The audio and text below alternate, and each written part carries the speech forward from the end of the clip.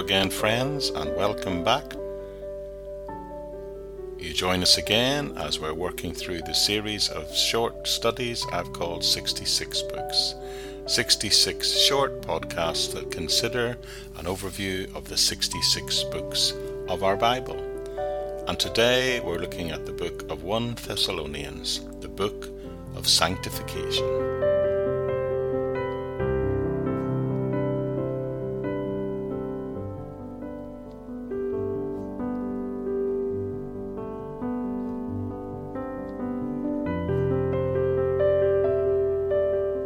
First Thessalonians is probably one of the most gentle and affectionate of Paul's letters. It is characterized by simplicity, gentleness, and affection. First Thessalonians itself, in its opening verse, says the authors were Paul, Silas, and Timothy, but most agree the main author is Paul. He refers to himself throughout the book by name and uses I on several occasions. The book was written to the church at Thessalonica. 1 Thessalonians chapter 1 verse 1 states that it was written to that church. On his second missionary journey, Paul entered Europe for the first time when he crossed from Asia Minor to Macedonia, which is the northern part of present-day Greece. The first churches that he established in Europe were in Macedonia, in the cities of Philippi and Thessalonica. Paul wrote his first letter to the inhabitants, the Thessalonians of that city, only a few months after he'd established the church there. Paul's initial work in Thessalonica brought great fruit among the Greeks, but violent opposition from the Jews. When the Jews created a huge public outroar, the city authorities tried to restore peace by getting rid of Paul. They made some of the local Christians deposit an amount of money with them, apparently as a sort of guarantee that Paul would leave the city and not return.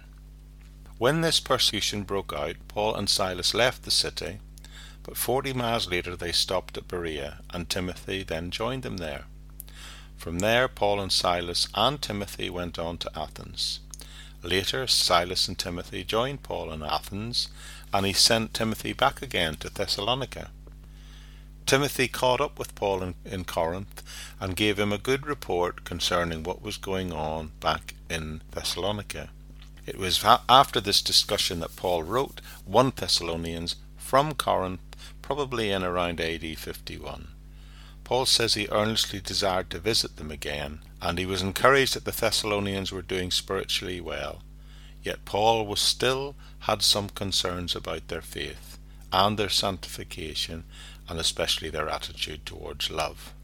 So there are a few doctrinal questions that Paul wants to address in his letter, including something he'd heard about there being some sort of difficulty in some of their meetings.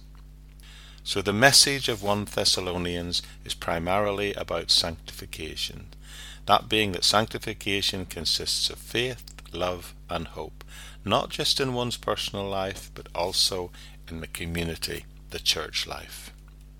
So thinking about its structure, well, 1 Thessalonians follows the format of an ancient letter.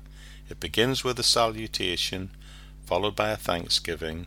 Now a prayer would next be expected, but instead Paul takes a segue off and defends his ministry before returning to finish his thanksgiving, after which he returns to a discussion of his relationship to them, and then finally he prays for them.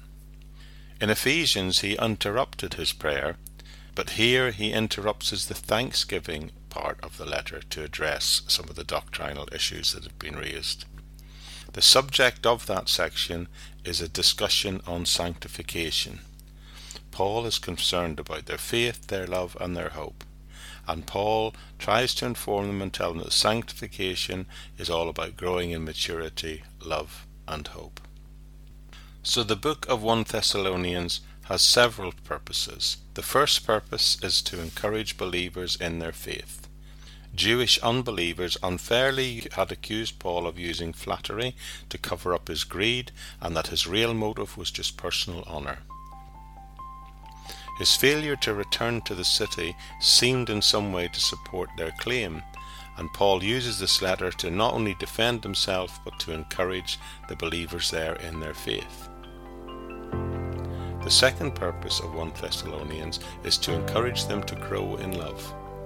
Because of moral problems that are going on in the church that has been pointed out, he also exhorts them to be sanctified, and by doing so they might grow in love.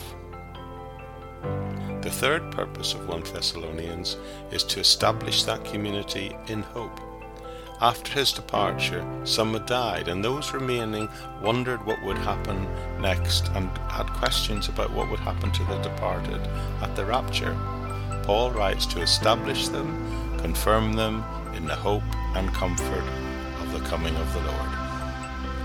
A fourth purpose of 1 Thessalonians is to enlighten them on some church matters, organizational matters. There were a few minor problems in their assembly, and Paul tells them to respect their elders and minister to one another, and gives them some advice on how to handle their meetings properly. So in summary, Paul wrote to Thessalonians in his first letter to encourage the believers there, to encourage them to be more and more set apart unto the Lord in both their personal and their local assembly life. Sanctification, he teaches, consists of growing to maturity in faith, but always in hope and in love.